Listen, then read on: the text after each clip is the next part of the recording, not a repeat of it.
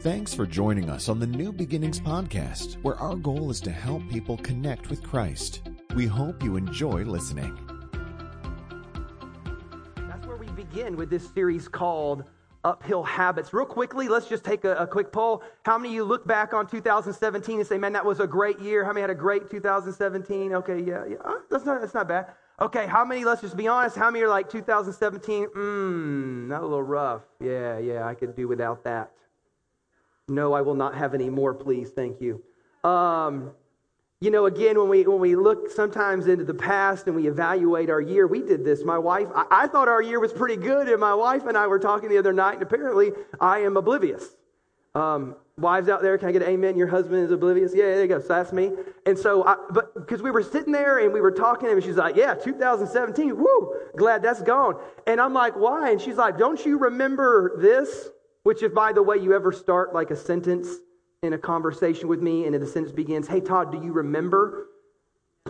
Just know I love you. It's not that I don't remember because I don't care. It's just I don't remember things. And so my wife said, don't you remember? Which the answer was, no, I don't remember. I was in my nothing box that day, apparently. And so anyway, I don't remember. But she's like, remember I was sick for this long, and then this happened, and then I got sick again, and then this, and whatever. And she's just I'm like, wow, that sounds terrible.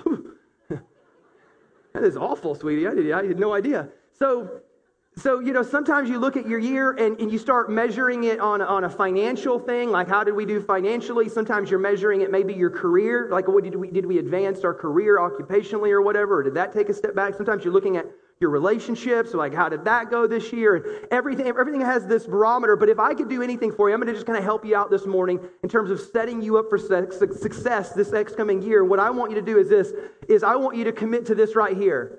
I will let 2017 go. I'm going to Elsa that thing. I'm going to let it go. That's old school right there. I feel like, but when you have kids in your home, that's fresh. So I will let 2017 go. Now, for some of you, I don't know what that means. For some of you, it could be that there was something in 2017 where something happened to me and I need to forgive to let 2017 go. There's just something in there. Somebody did me wrong, hurt me, harmed me, and that became kind of the hallmark of 2017. And what I want you to do is I need you to let 2017 go by letting that person go, by forgiving them, by saying, hey, look, I'm going to cancel their debt. They don't owe me anymore. I'm not going to let what they did to me, because here's the deal.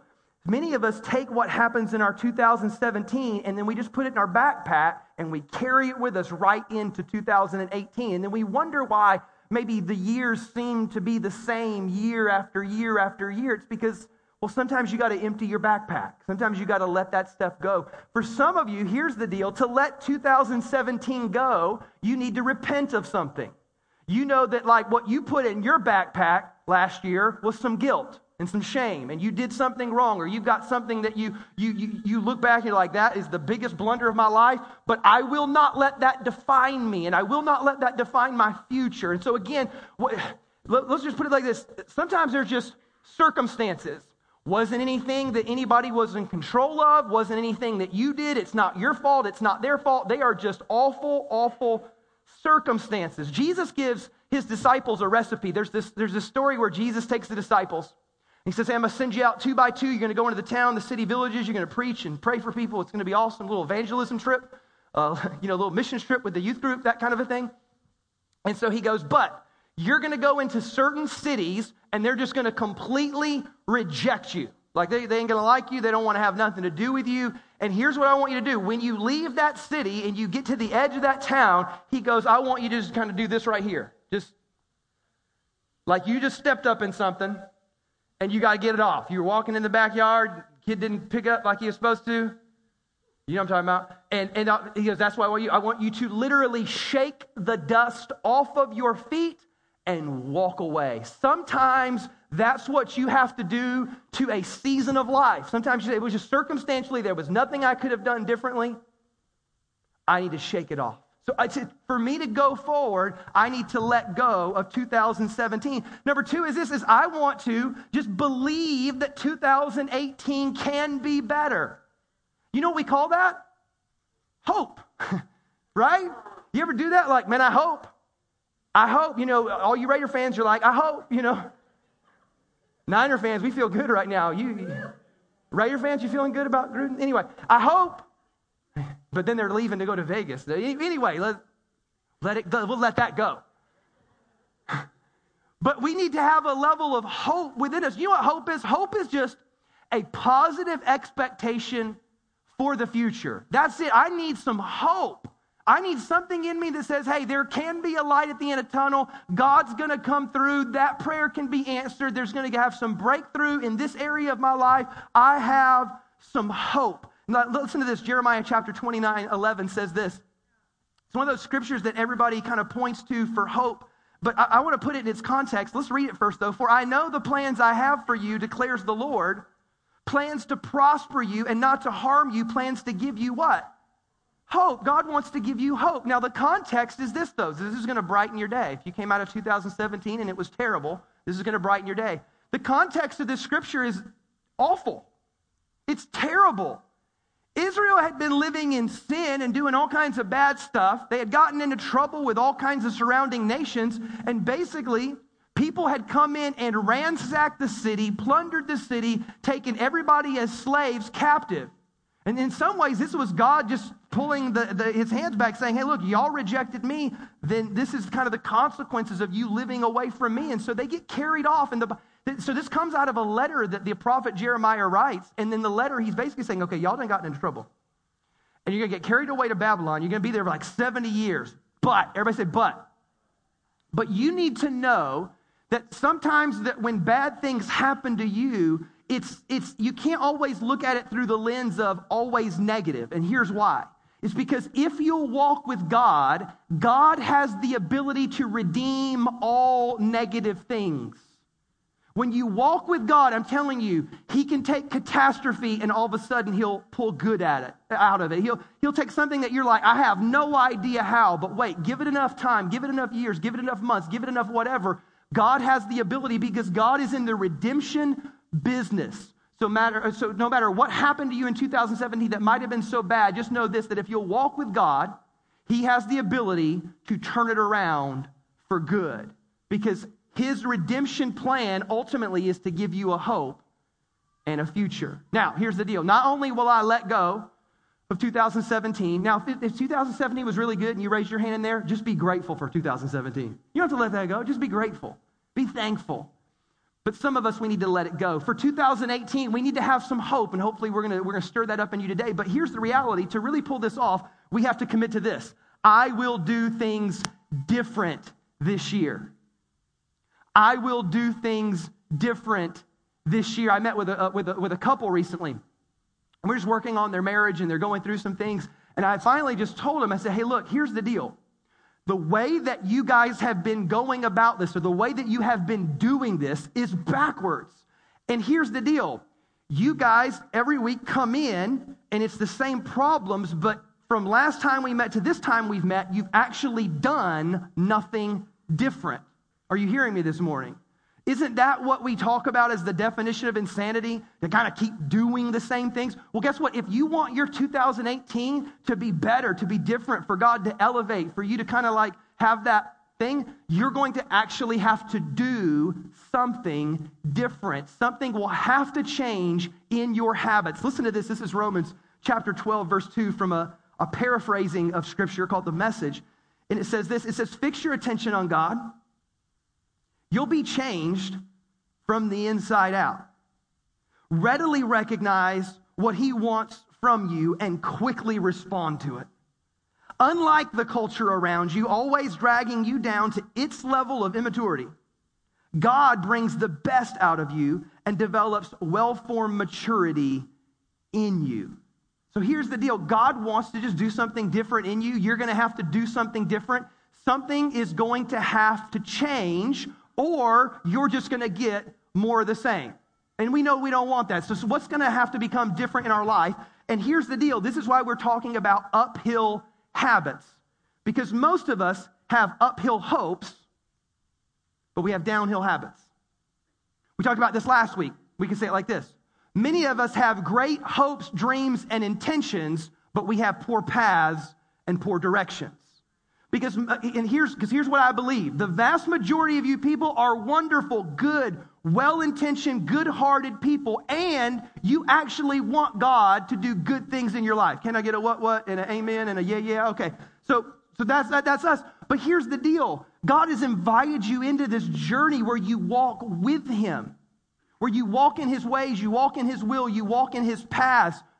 And here's the deal. God wants to elevate your life, but if you have these uphill hopes of what you want God to do in your life, but you have all these downhill habits, then you actually end up saying that the direction that I'm on doesn't end up leading me to the destination that I want to arrive to. So here's the first habit. So let's jump into this series and actually hit the ground running now. Very, very simple. It's the first Sunday of the year, so you know where I got to go with this. Habit number one, if you want uphill habits, is I will put first things first.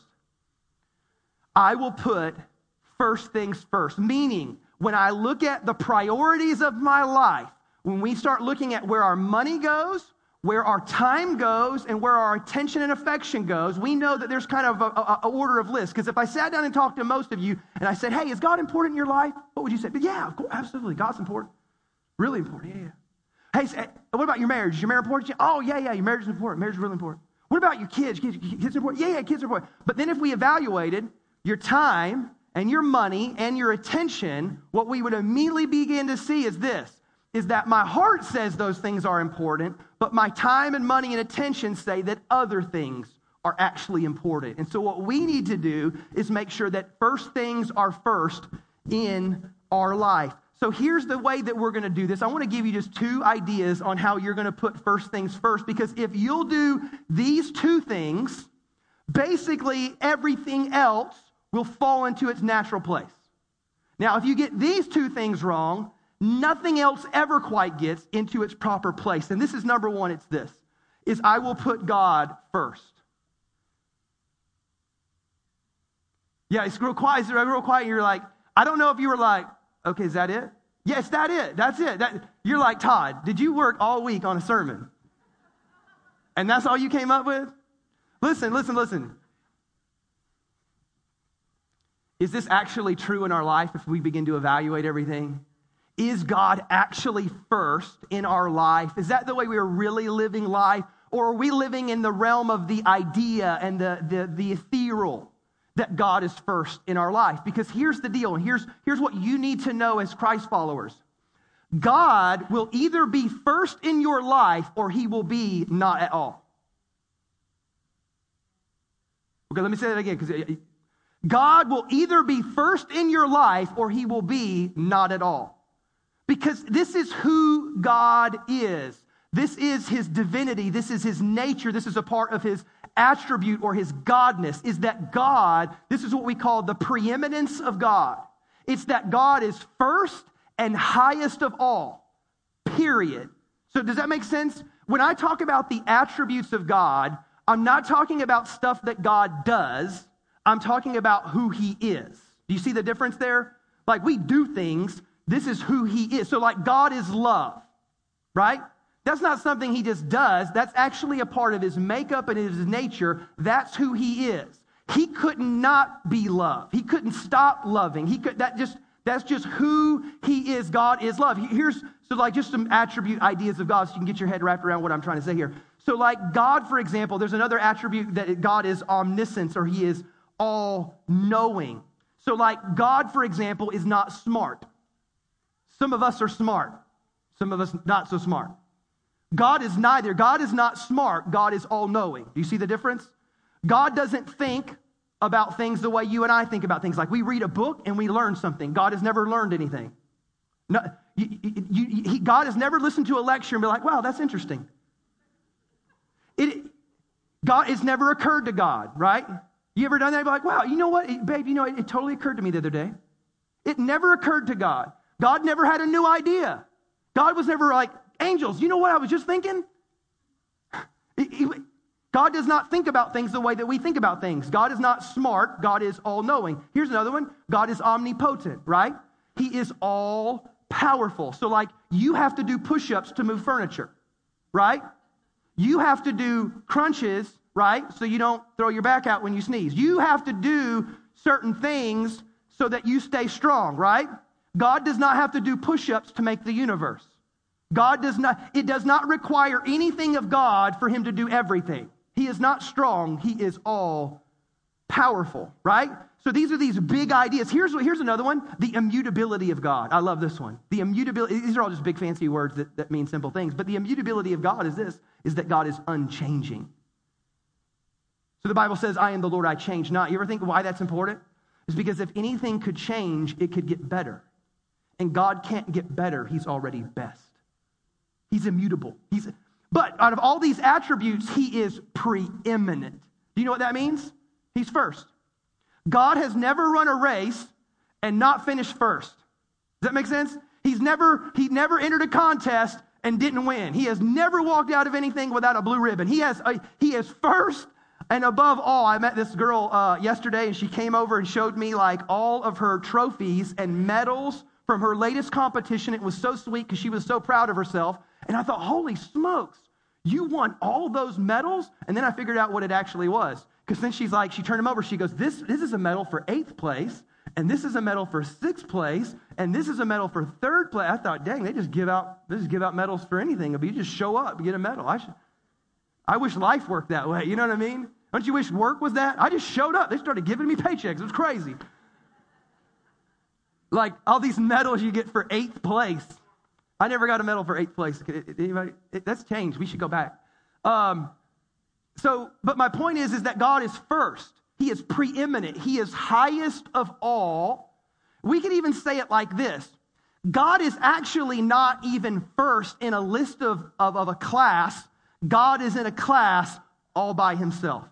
I mean, you can't even compare how this works.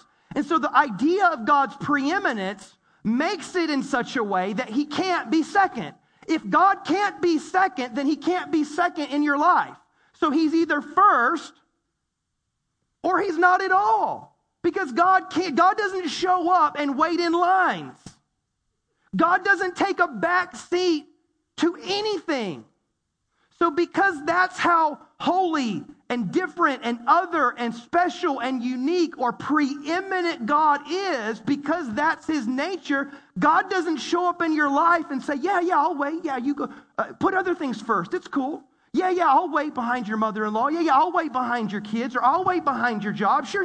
No, I'll just be over here I'm just going to be over in the corner, and when you're ready, then I'll be here for you. As a matter of fact, when you're desperate enough and you really want to pray, then I'll just swoop in real quick here. Does that make sense? I don't mind being 8th until every 1st through 7 fails you. Then I'll jump in. Does that make sense? God is first. He is preeminent. As a matter of fact, listen to the way the Bible begins. Just a little thought here. In the beginning, God, right? That's it.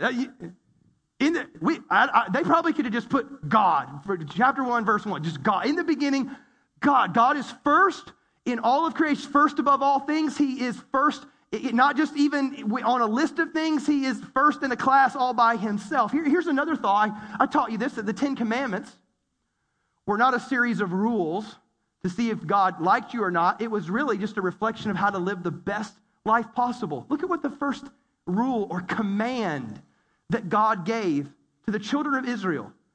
Remember that whole, he comes down from Mount Sinai, he's got the 2 tablets. What's number 1? I am the Lord your God who brought you out of Egypt, out of the land of slavery. What? You shall have no other gods before me. Notice that's a little g, right? A little g God. And the reality is that you and I are probably not struggling with whether or not we build a little golden calf and worship it. We don't do that anymore. We don't live in a pagan world. We don't live in a tribal society. We don't have little statues in our home, most of us, that we're worried about. Like, okay, do I worship that or do I worship God? That's not our struggle. You know what our little gods are? Our little gods are all the little things that we stack up in our life and end up putting ahead of God. They're all the little things that steal our attention and our time and our money and our affection. And that all of a sudden, God, when he's not first, he's like, okay, then you got this apparently. If I'm not first, I don't take 2nd and 3rd and 8th place medals. That's not who God is. God wants to be first in your life and here's the deal. If you're taking notes, write this down. Whatever you put first in your life orders everything else. Whatever you put first in your life orders everything else. So it's so important that you start right here in this specific area and say, God, I need you to be first in my life. And so the thing I want you to think about over these next few days is this. I want you to ask yourself this question: is there any area of my life where God is not first? And we need to have a come to Jesus moment, be like, okay, no, you know what? You're right, Todd. I've let this slip. I've gotten distracted. I've put God, I gave him an 8th place medal. What in the world was I thinking? And look, and here's the deal. You'll know this to be true because watch where your life heads when God is not first anymore. Normally, it can kind of move along for a little while because you're kind of coasting still.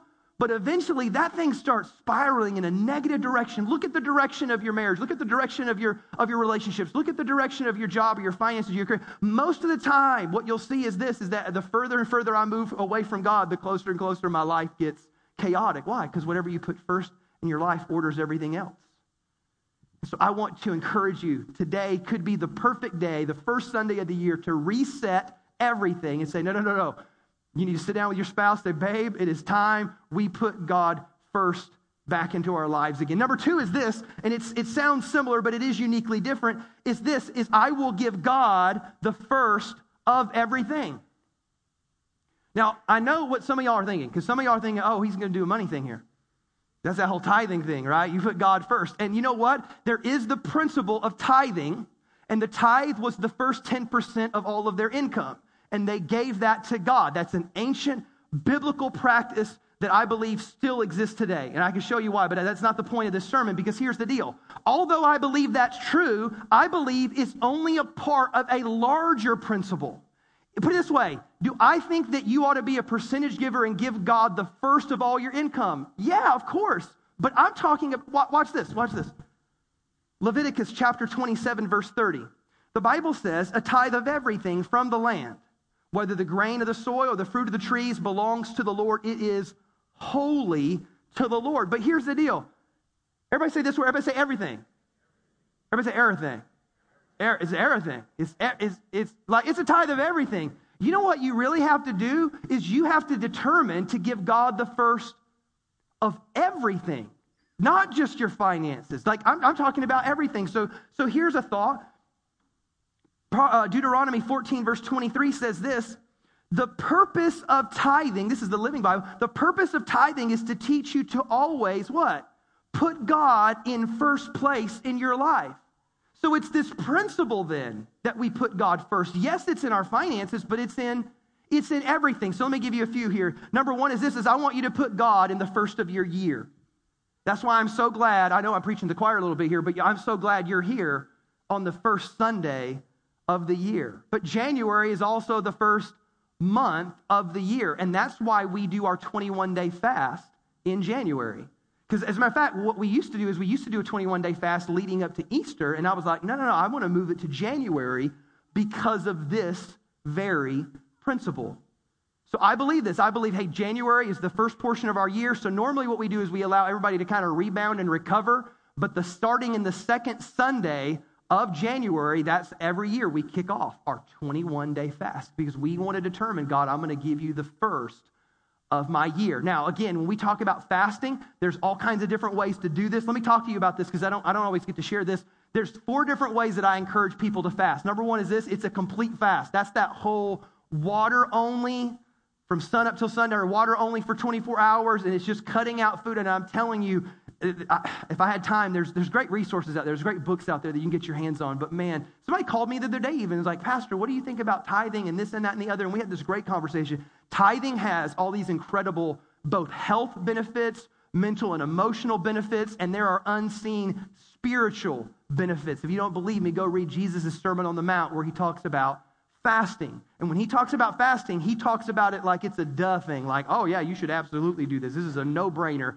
Every person should fast. And it's that idea of just complete fast. Over this next 21 days, I want you to do at least 1 day of water-only fasting. Here's another one. It's just a selective fast. So sometimes when you do a selective fast, I know, like I talked to a guy this morning, he said, I started my fast already, Pastor, and I cut out sugar, and I cut out caffeine, and I cut out this and that, and he was just giving me his whole list of things that he was cutting out for 21 days. Many people do this if you read the book of Daniel, where Daniel does like a 10-day fast of basically fruits and vegetables only. It's like fruits, vegetables, and whole grains. And he goes, that's it. That's all I'm going to do for these days.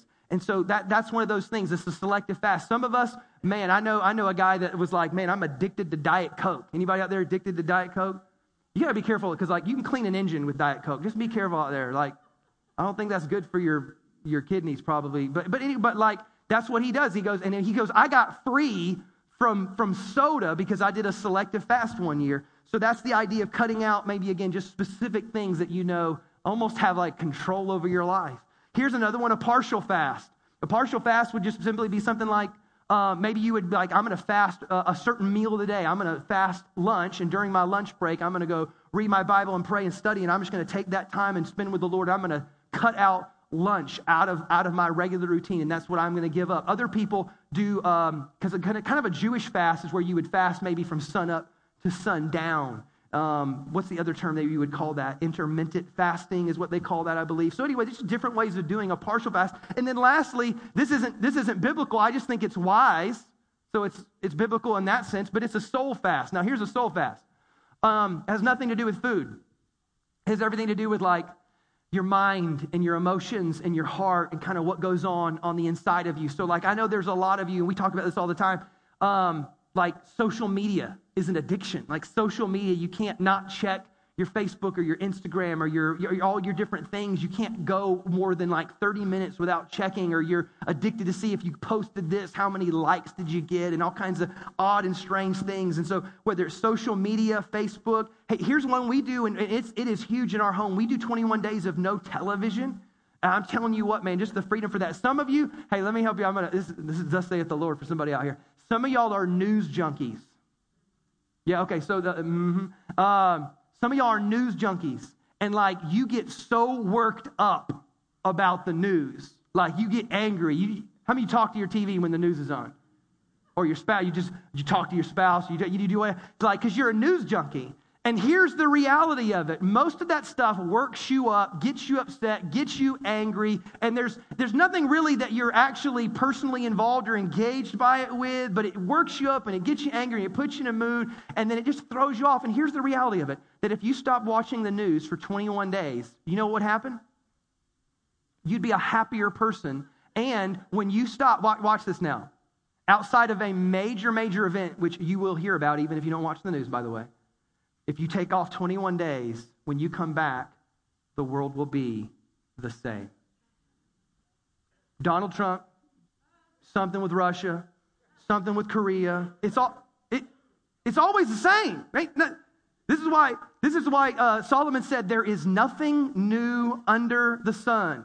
Give it 21 days. Everything is just, trust me, it's all crazy. The names and faces change from time to time, but it's pretty much all the same. So anyway, some of y'all need to just do a soul fast and say, man, I'm going to let that go, let that out of my soul so I can be a more present person with my family, a more present person in my marriage, a more happier, kinder person because I'm not angry and yelling at the television. So anyway, this is just the whole genesis behind our 21-day fast. If you ever wondered, like, why do we do that? It's because we're determined to give God the first of our year. Number two is not only the first of my year, I'm going to give God the first of my week. That's why you're here right now. Did you know that? It is Sunday morning, and you are right now giving God the first of your week. If you look at kind of Christian history, the Jews used to have church or Sabbath on what? Saturday. It was always on Saturday. So, but Christians at some point in time said, hey, let's switch our holy day to Sunday. And it was primarily for two reasons. Number one is because Sunday was the day that we recognized and celebrated that Jesus rose from the dead, that was on a Sunday, but also it was the first day of the week. So rather than end your week in some type of worship service, they said, what if we could begin? What if we could give God the very first of our week? And so here's my big thing for you this year. This would be my big challenge. I don't believe in resolutions, but my big challenge would be this. Get to church every Sunday morning. Like, don't miss it. Don't sleep in and say, don't stay up so late on Saturday that you can't get here on a Sunday morning. Like, maybe I should frame it like this. What would your life look like if you were here 52 weeks of the year? Would your life be better? Of course it would. Would your heart be better? Would your life be on more track? Would you be more in tune with the ways of God and the Spirit of God moving in your life? Yeah, of course you would. So give God the first of your week. And I'm not talking about just even giving him, like, let me take this further. I'm not talking about just giving him an hour and a half on Sunday morning. I'm saying give him the whole day. That was the whole principle of the Sabbath, that the whole day was a day of rest. We just started it with worship and scripture and hearing from God, but we take the whole day and make it a day of rest and focus on God. Number, whatever is this? I don't even know what I'm doing. They're not numbered in my notes. I want to give God the first of my day. Hey, here's a radical thought. What if you gave God the first 15 minutes of your day? Every day. My wife is amazing at this. Like, my wife is so good at the ability to, like, wake up. Because I feel like I'm a borderline zombie when I first wake up in the morning. So this is really hard for me. I enjoy giving God the last 15 minutes of every day. Like, I really do. That first 15 is hard. But I'm telling you what, man. This is what I know to be true. When I do give God the first of my day, remember what I said, that whatever you put first orders everything else in your life? Watch this. And anybody that does this regularly knows what I'm talking about. Because you can see a difference in your life when you do it, when you don't. When you start your day, what if you started your day every day for the first 15 minutes, and for the first 15 minutes you gave God just a moment of prayer, of worship, and of time in Scripture for just 15 minutes. And that's all you did. For 15 minutes, I'm going to pray. I'm going to, what a beautiful name it is. I'm going to sing and worship. And then I'm going to read Scripture. And I'm not talking about one of them just quick daily devotions and then you close it and go. I'm talking about a legitimate 10, 15 minutes of undistracted, focused time where you pray, worship, and read Scripture. Whatever you put first orders everything else. And anybody that does this will tell you this. It alters the rest of my day. It puts the rest of my day into that uphill habit, into that upward trajectory. I go into that day with more hope. I go into that day with more patience and with more mercy. I go into that day with more faith. I go into that day feeling stronger and more secure. I'm just telling you that when you give God the first of your day, it orders everything else in your day. And then lastly is the first of my finances. Just so you know, that's just an important principle. If you want God to bless you in your finances, there is this biblical kind of arrangement where God says, look, if you'll do finances in this biblical way, I can do more in your life. That's just what the Scripture teaches. As a matter of fact, I had a couple come to me just recently and say, Todd, we restarted tithing again because they'd stopped doing it for a while. And they said, Todd, ever since we started tithing, it has been ridiculous. Our business has literally doubled. And they were trying to figure out, not only should they tithe in their finances, crap, maybe we just take the business and tithe it. I don't even know. What they were saying is that in year one, it doubled, but in year two, it kept growing. It wasn't like it just grew. And they were like, this is real. And I'm like, yeah, I know, it's crazy. I promise it works. There is this unique agreement where, and this is what I know about you. I know you want God to bless your life. But then there's this trust factor, right? Can I really give God the first portion, the first percentage of my income? Because your immediate thought is there won't be enough, Todd. And anybody that does this is what the stories always are. Todd, it doesn't even make sense. I don't even think the dollars and cents add up when I do it. There ought not be enough, but there always is. Or it's always hey, I've stepped into this new reality. I've stepped into this new blessing. I've stepped into something more. I'm just telling you, God wants to bless you. But it comes when you kind of trust your Heavenly Father because you're learning to put God first in everything. Last thought, if you're taking notes. If I put God first in my life, and if I give God the first of everything I have, I can trust that God will bless the rest. When you give Him the first of your year, the first of your week, the first of your day, even the first of your... I'm just telling you, there's this principle. God is preeminent. He cannot not be first. So when you actually decide to put Him first in every area of your life, that orders everything else. Everything else begins to flow into its proper place. Here, I'll just make this rule. This is a practical way it works. When I put God first in my life, man, I start becoming the person I was always meant to be.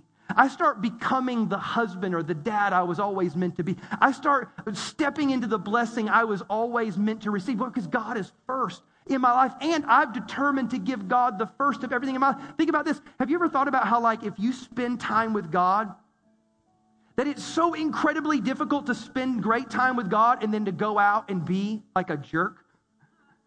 Why? Because you ordered something in your heart so that you could become like your Heavenly Father. I'm just telling you, it changes everything. I want you to have this uphill habit.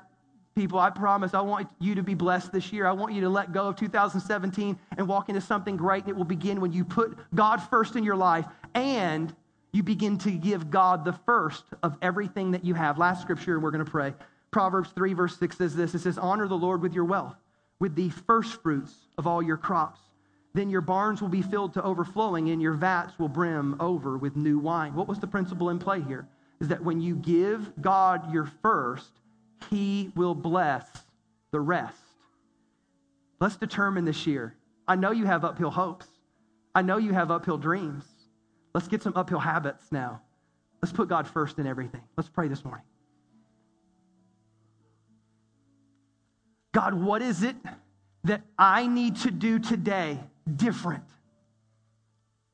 God, I want this year to be better than the previous year. I want to move forward in you, in your plan and purpose for my life. I want to move forward in blessing. I want to move forward in knowing you. What do I need to do differently?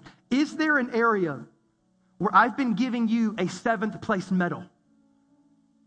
Is there an area where I do my own thing first, and then maybe when it all falls apart, I cry out to you? Is there an area where you're not first in my life? And so, God, today is the day I change.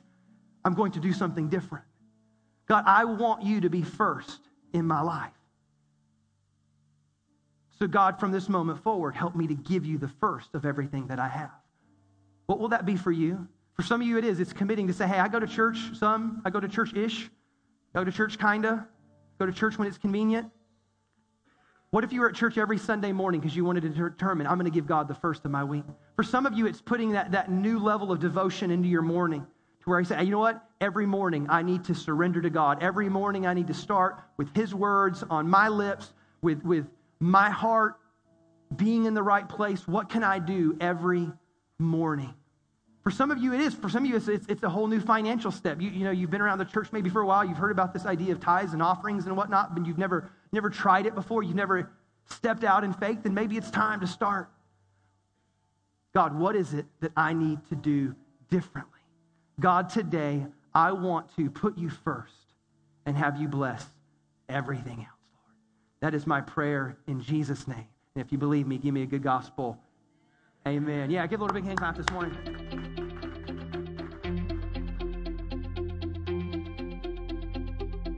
Thanks again for listening to the New Beginnings podcast. For more information on New Beginnings Church, please visit us online at nbchurch.tv.